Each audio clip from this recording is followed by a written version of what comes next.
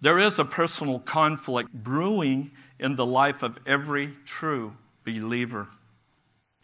This conflict is brought about by two opposing forces which reside within the believing person. The first one of these forces all men are born with. It's our sinful nature. Romans 5:12 bears this out. Therefore, just as through one man sin entered into the world, and death through sin, and so death spread to all men, because all sinned. The second force only resides in a converted believer, and it's our new nature, which, by the way, produces righteousness. Also out of Romans 5, verse 17, it says, for by the transgression of the one, Adam, death reigned through the one, much more those who received the abundance of grace and the gift of righteousness will reign in the life through the one, Jesus Christ.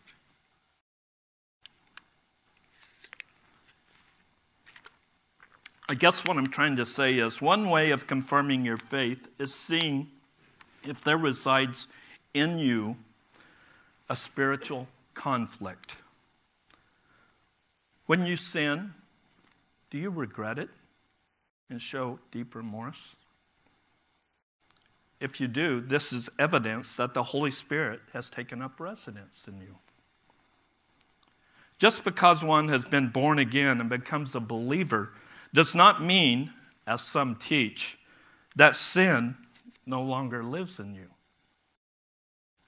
Our sinful nature will follow us to our graves. Those who are truly striving to spiritually mature don't become sinless, but as they progress through life, they do sin less. To make my point, I want to recall from Scripture some saints, some examples of some godly saints who fell into sin. Abraham, you've heard of him, right? He's a liar. Moses, yeah, he killed a guy. Samson was a womanizer. David, an adulterer and a murderer. Solomon was a serial adulterer. Jonah was a racist bigot. Peter, he denied the Lord repeatedly. Ananias and Sapphira, they lied to God in church. And how about the church at Corinth? I mean, they pushed the boundaries of carnalism to its very limit. Whole church. Those who are truly striving to spiritually... lost my place. The truth is that God-fearing, Christ-following, Spirit-indwelt saints continue to sin because sin continues to live in them. Paul states it very clearly. I find then the principle that evil is present in me, the one who wishes to do good. Evil? Paul? Yeah. Take comfort in the fact that even though, as a believer, sin or evil lives in you, well, so does God. And greater is he that is in you than he that is in the world. He instructs his followers to resist the devil, and he says that if you do, Satan will flee from you. He goes on and promises empowerment to resist temptation. He says that no temptation has overcome you, but such is common to man. And God is faithful, who will not allow you to be tempted beyond what you are able. If you are a born-again believer in Jesus Christ, there is a conflict inside of you. Two polar opposite natures waging war in the epicenter of your being. And I suggest to you that this is a good thing. It's a bad thing if you can sin and you're cavalier about it. And you show no remorse. I get emotional because I was there for a long time. It's almost like my personal testimony. It is my personal testimony. There are those who teach that if you come to Jesus, all your problems will just go away. That life will be a breeze. And you'll receive all that you ask for. That you'll even conquer sin. They lie. They lie. We call these guys prosperity teachers. The name it and claim it crowd. Jesus, on the other hand, said, in the world you have tribulation. Pastor Phil's going to be at this point, at this juncture in John in a few months. Jesus also told us to expect personal persecution. The Beatitudes, remember? What Jesus promised, at least in this life, was conflict. Or why else would he instruct his followers to deny themselves and take up their crosses daily? And then there are those who teach that since all your sins have been forgiven, you're free to live as you see fit. These hyper-grace antinomians, they believe that continuing sin doesn't offend God. They too lie. It does matter how you live your life.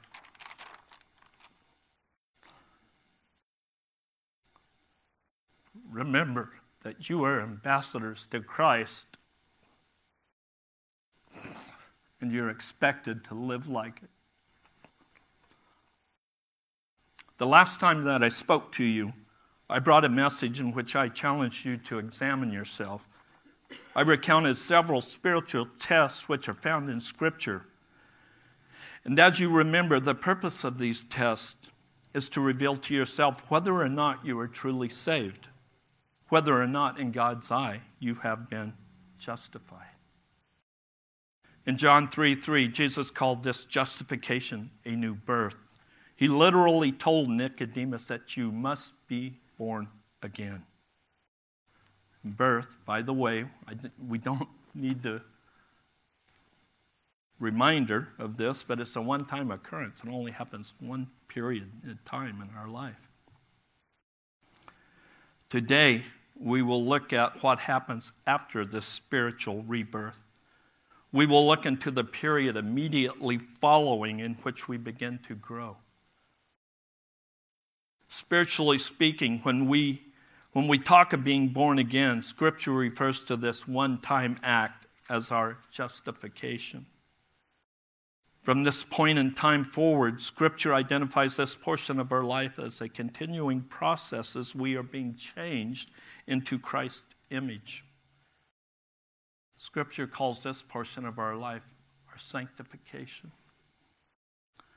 Sanctification, I know it's a big $10 word, but it simply means your spiritual growth as a Christian.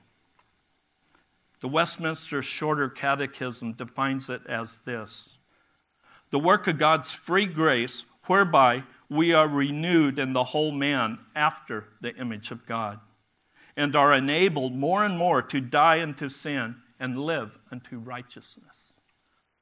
J.I. Packer defines it: sanctification is an ongoing transformation, and it engenders real righteousness within the frame of relational holiness. And did you realize that all three members of the Godhead are involved personally in our sanctification? 1 Thessalonians 5:23. Now may the God of peace himself sanctify you entirely. You see the Father involved, right?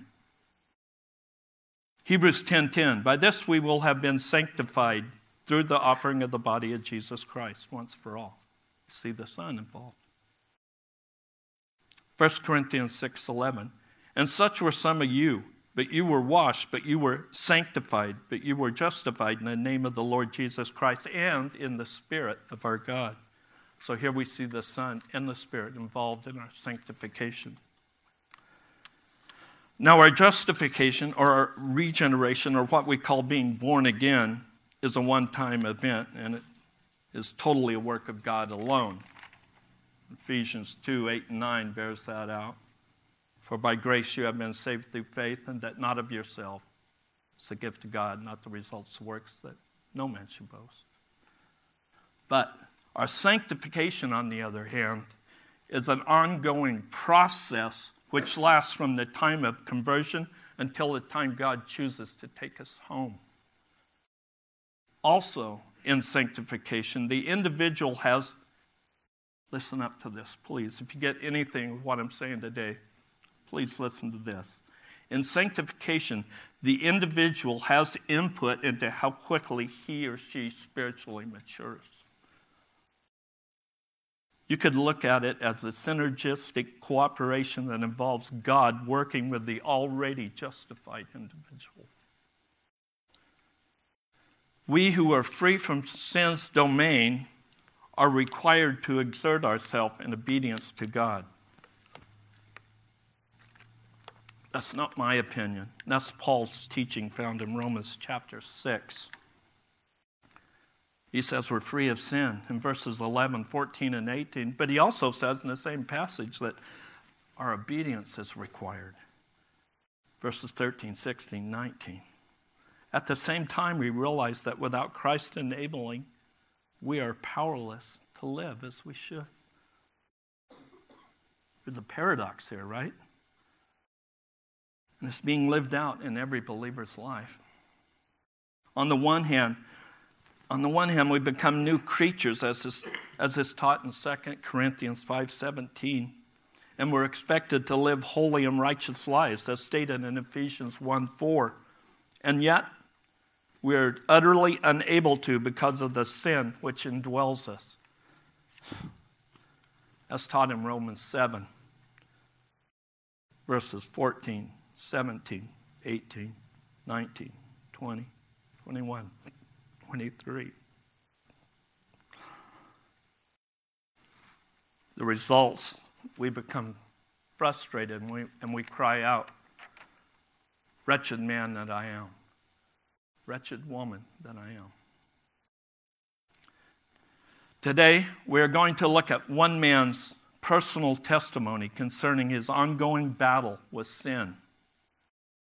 This guy truly strived to live his life in a manner pleasing to God, only to realize that sin still inhabited his being.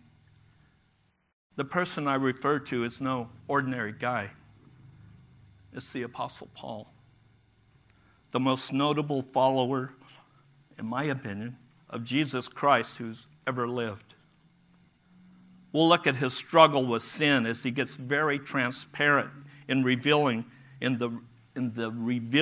of his sanctification process. Our text for today is Romans chapter 7, verses 14 through 25. I hope you guys will follow along. Romans was the fifth out of 13 epistles that Paul, being led by the Spirit, wrote.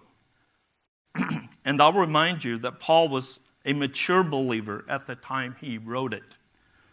He had already been walking with the Lord for 20 years, and as is with every true believer, the longer that he followed the Lord, the stronger the conflict grew. And we can relate to that. The longer we follow and serve the Lord, the more aware we become of sin in our lives. Right? Am I alone in this? When we are first converted or born again, we have no trouble identifying and addressing the big, obvious sins in our lives. We tend to categorize our sins and deal with the most heinous ones, right out of the gate. Those get in the rearview mirror real quick.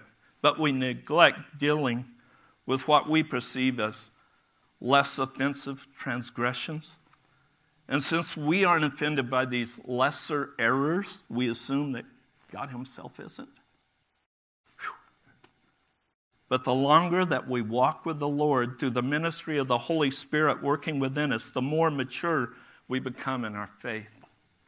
And we begin to see all sin as an affront to God. Now, through the working of the Holy Spirit, He convicts us of sin. I already mentioned that. John 16:8. The Spirit also teaches us in Luke 12:12. He enlightens us, Ephesians 1:17 and 18. And He leads us into holiness, Romans 8:14. Just 4 examples of what the Spirit does for us. And the more mature we become, just as Paul experienced, the more sensitive we become to sin in our life and become progressively repulsed by these new sins that are being revealed to us daily. To prove the point, let's chronologically look at Paul's spiritual life. Bruce brought this out a couple weeks ago in his message. In 1 Corinthians 5:9, Paul states, I am the least of the apostles. Now, he wrote that in 56 A.D. In Ephesians 3:8, he says, I am the least of all the saints. He wrote that in 61 A.D. 6 years later, and he went from the least of the apostles to the least of the saints. It's as if he's getting worse, not better.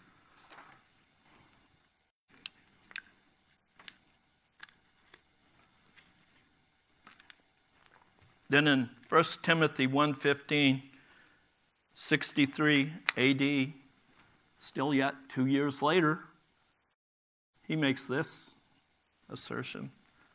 I am the foremost of all sinners. Wow.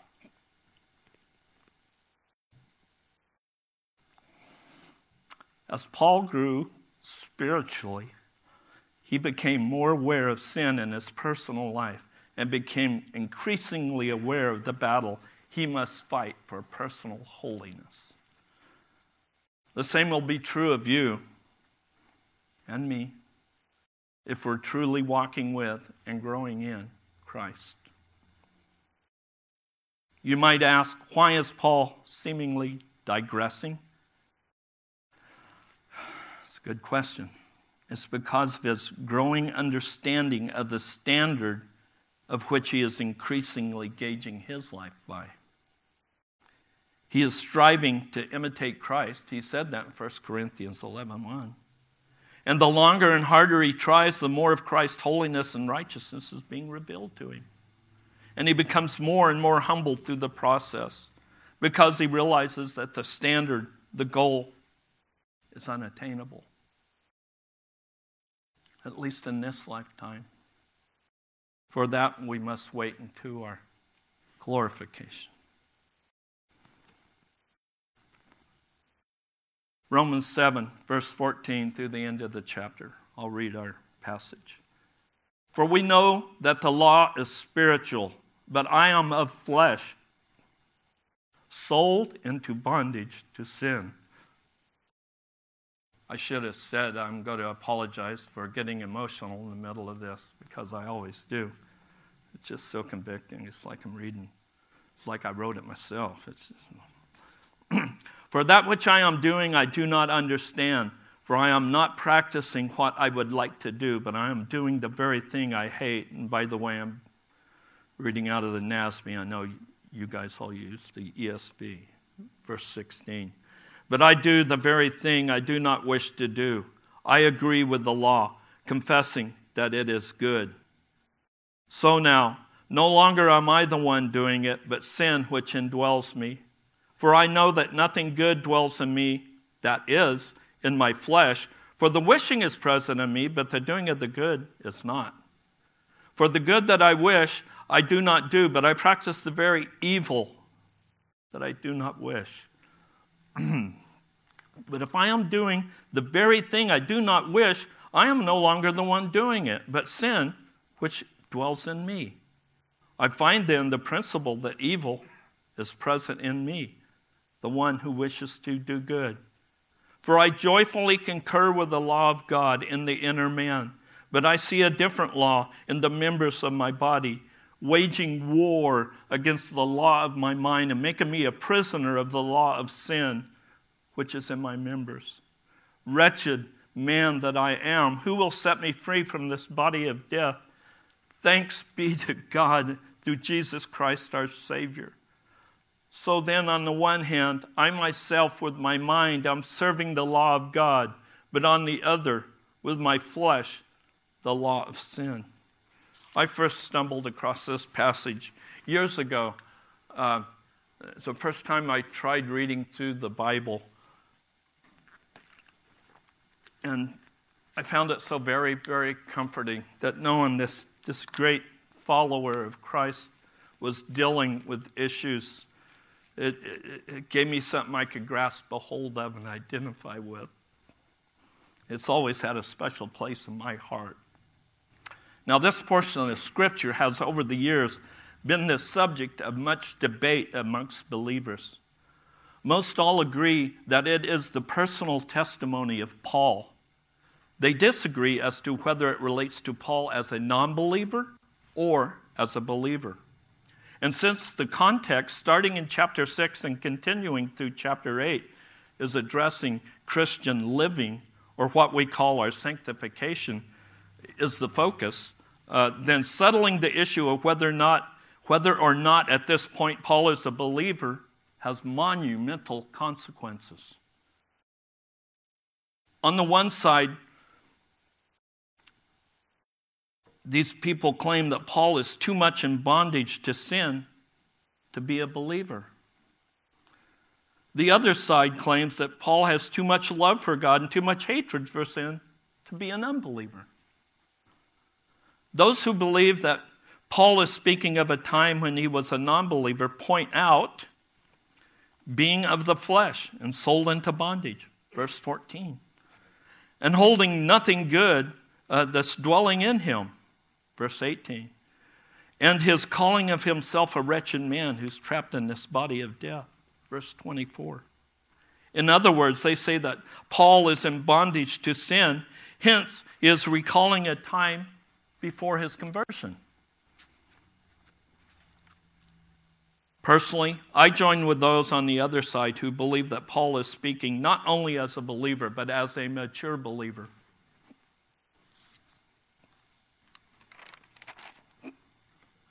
And I will give you 6 reasons why I feel that way.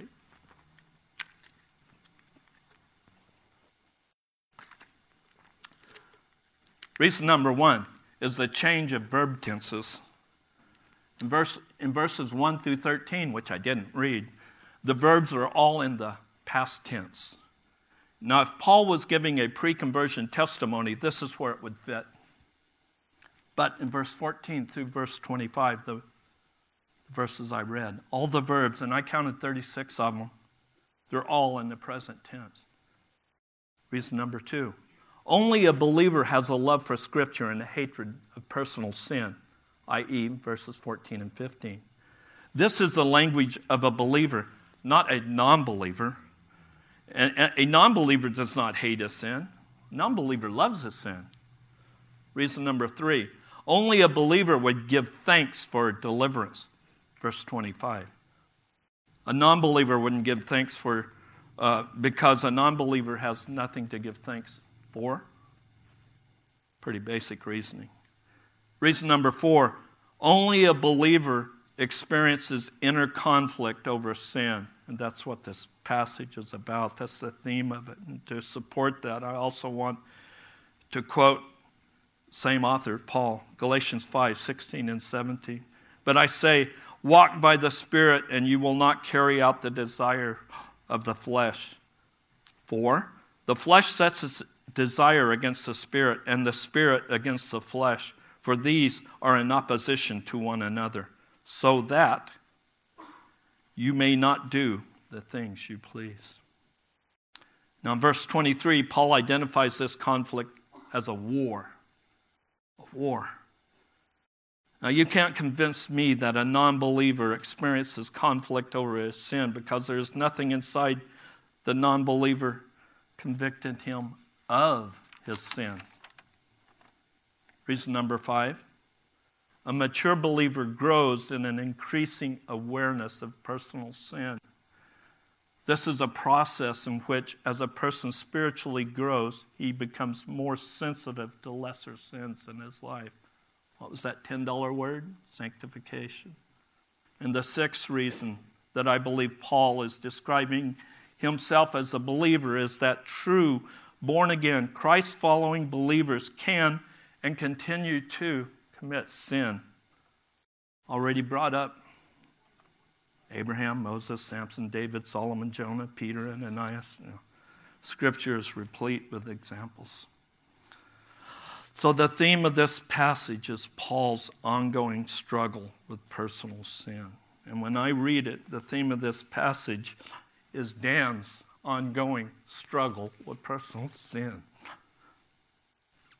Verse 14. For we know that the law is spiritual. Why does Paul say that? Well, after reading our passage, it's crystal clear that there's a problem, right? And now Paul wants to identify the problem. The problem is not with the law. The problem is with Paul. If we back up to verse 1, which I didn't read again, and all the way through verse 13, Paul has just addressed where the law fits into the life of a believer. And in verse 12, Paul summarizes it by saying, the law is holy and righteous and good. The law is not the problem. The problem is Paul. He wants us to know that God's law is inspired, inerrant, and infallible. The law is not the problem. You will hear people say that it is. I don't know why they say that. Is it ignorance or stupidity? They're wrong. You do realize that God's law is still binding on our lives, right? We still are not to have any other gods. We still are not to take his name in vain. We're still called upon to honor the Sabbath and are required to honor our parents. And we are ordered not to murder, steal, commit adultery, lie, or even covet what does not belong to us. Throughout Romans chapter 7, the Apostle Paul is affirming the place of the law in the life of a believer. You got to take the context of the whole book. The law is not the problem. The person is. But I am of the flesh, back to 14. This does not say I am in the flesh. If he were in the flesh, he would be an unbeliever. Now, the other side would be right. Of the flesh simply means there still remains in Paul fleshly desires, even as a believer. Still in verse 14, sold into bondage to sin. This does not mean he's living in sin or living to sin or living for sin. He's just living under sin. In the ESV, I got to give it its due credit. I'm a NASB guy. But it actually translates it right here. Yeah, it simply means living under the influence of sin.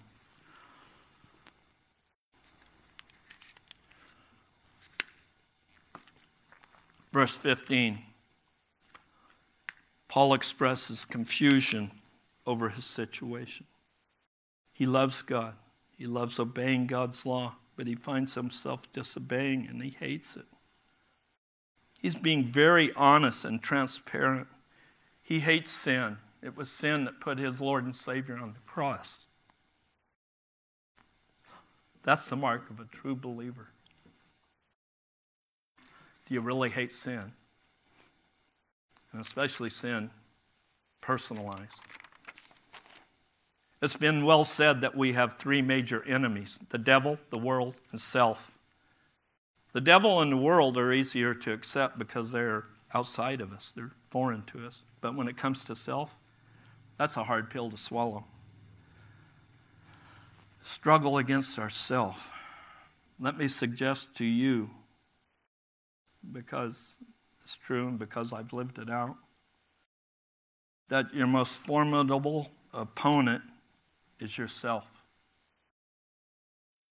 And it's a mark of a mature believer who's arrived at that conclusion. We're so easily self-deceived.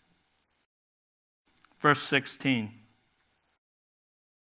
But if I do the very thing I do not wish to do, in other words, sin, I agree with the law.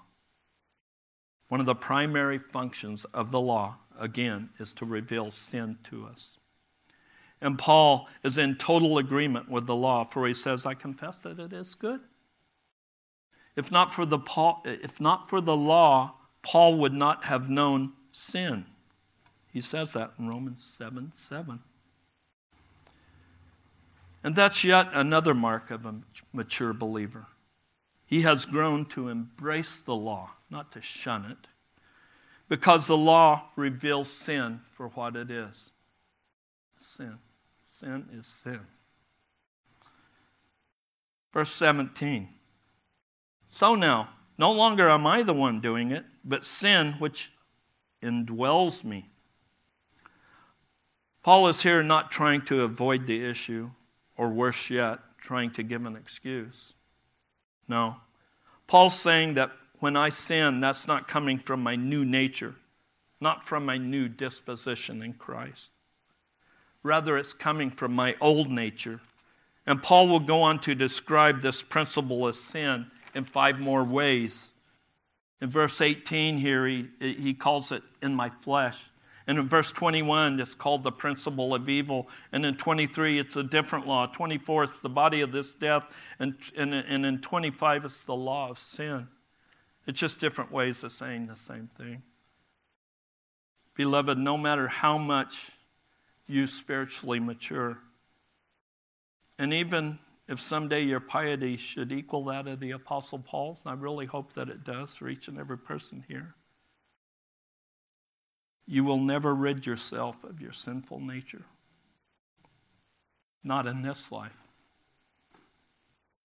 If Paul couldn't, I guarantee you, you can't. Verse 18. For I know that nothing good dwells in me. And now Paul feels like he has to qualify what he just says. That is, in my flesh. That's an important line right there. That is in my flesh. He realizes that the only good in him is the new nature that God has given him. That spirit which has taken up residence. He also realizes that his old nature still resides in him. Visit Romans chapter 5 someday. See what that chapter is all about. And as he's already said, it continues to influence him to sin. In verse 23, he'll go on and say that every member of his body is in opposition to his new nature. Sounds like a war to me. And the same is true of you, and the same is true of me. Nothing good dwells in us. I'm going to qualify that, though. That is in our flesh. Okay. The only thing good in you is the Spirit of God, if He does live in you. Still in verse 18. For the wishing is present in me, but the doing of the good is not. Paul had the desire to do good, but he lacked the ability to do it. Sound familiar? Sure rings familiar to me.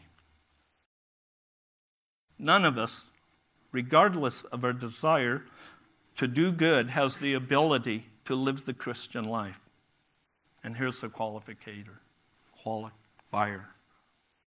That is, in and of ourselves. Verse 19. Paul repeats what he already said in verse 15. He admits to being confused over the contradiction being lived out in his life. Only here he identifies his behavior as being evil.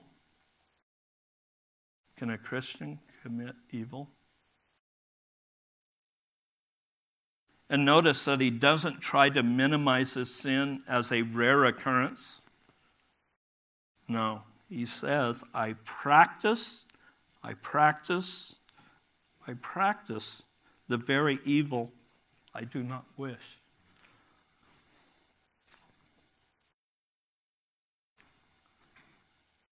Please remember who's writing this. Yeah, Christians do commit evil, and they do it regularly. They do it on a regular basis.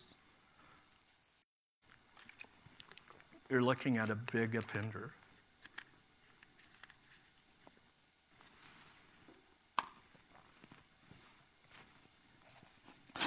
Verse 20. But if I am doing the very thing I do not wish, I am no longer the one doing it, but sin, which dwells in me. Sin remained in Paul's life. It now ceased to rule his life, but it still had a presence, even in a born-again, spirit-filled, mature believer. Now, those who claim that Paul is recounting a time when he wasn't a believer use this to support their belief. Again, I ask you to notice the verb tenses. In fact, all the verbs in verses 14 through 25 are all in the present tense. And right now, as a believer, remind you, while engaged in the writing of the book of Romans, the most theological and doctrinally rich book in the New Testament, while engaged in writing this book, Paul is engaged in committing sin.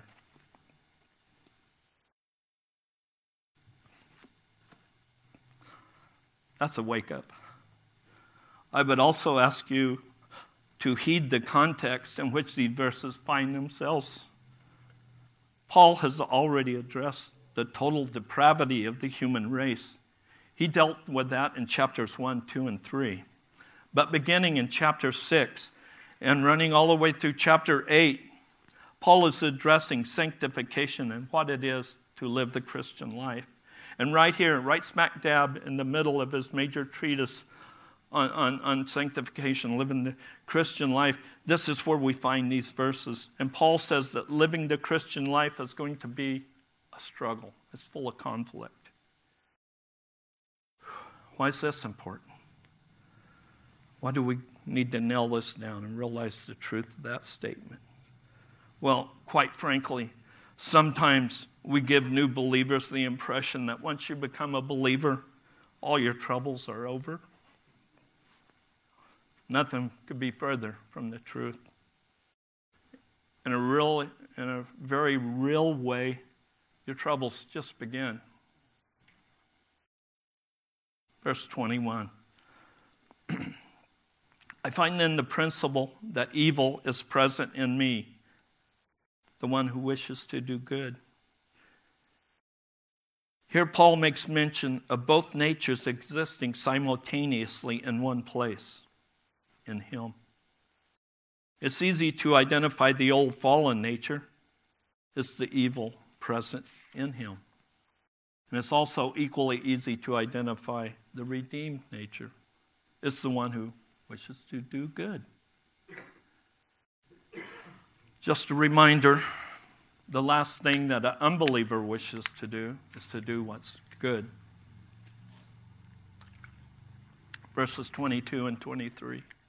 For I joyfully concur with the law of God in the inner man, but I see a different law in the members of my body, waging war against the law of my mind and making me a prisoner of the law of sin, which is in my members.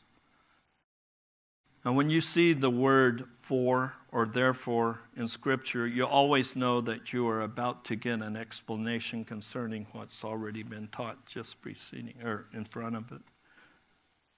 For I joyfully concur. Paul is in total agreement with God's law, all the way to his inner being. He knows that God's law is good, but he sees himself living out a different law, a law he knows to be contrary to the law he loves.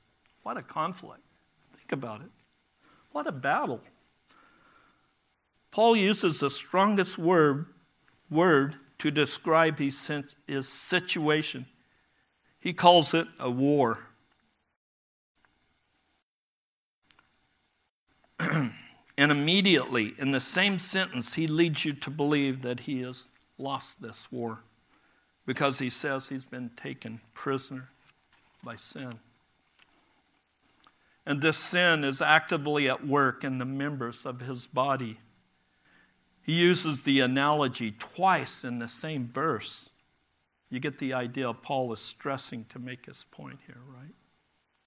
His eyes still want to look at what's forbidden. His tongue is still quick to gossip. His mind is still prone to wonder. Sound familiar? Verse 24. Wretched man that I am! Exclamation point. I just got to take a sidebar here. You quote this quite a lot when you're praying. Thank you, brother. Thank you. Who will set me free from the body of this death? Question mark. If Paul had stopped writing at this point, I might be convinced to side with those who claim that Paul is here recounting a time before his conversion. You can almost hear a defeatist tone in his words. He describes himself as wretched. I took the time to look up some synonyms for wretched. They read like this: worthless, miserable, pitiful, unhappy, unfortunate, tormented, afflicted, disreputable, deplorable.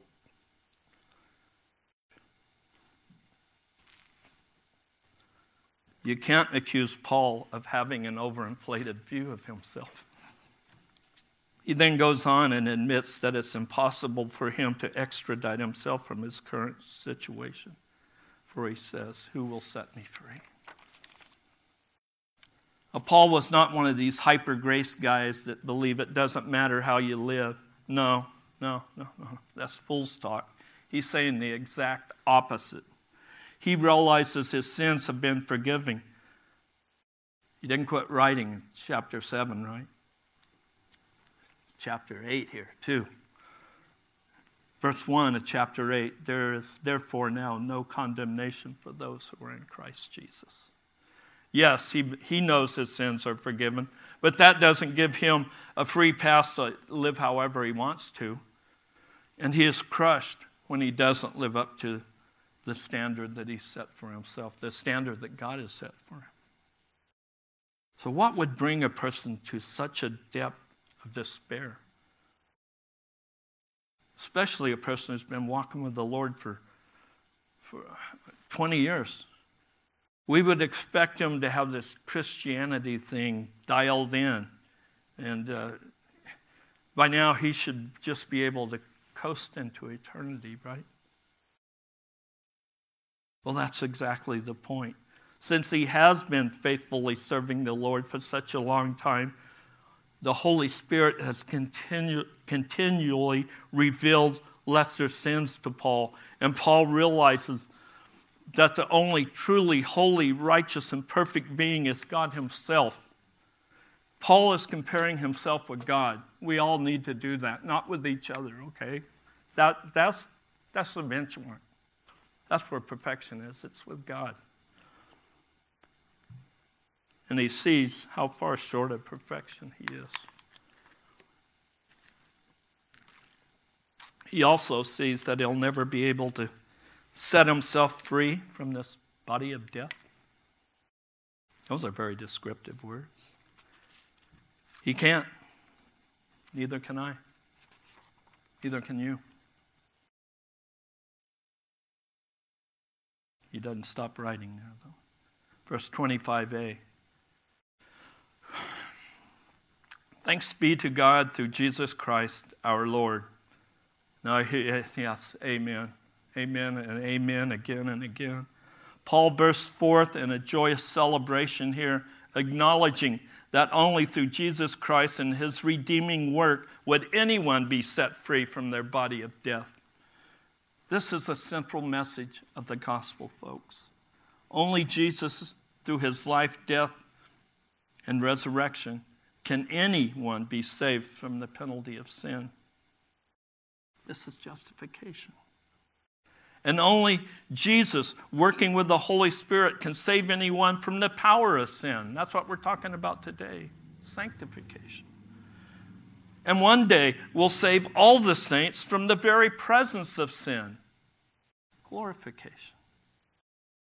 The final consummation of victory over sin, when sin is no longer present in the flesh. And it will occur when we were taken home to be with our Lord and Savior. But until that day, like it or not, we live in a war zone. 25b. So then, on the one hand, I myself, with my mind, am serving the law of God. But on the other,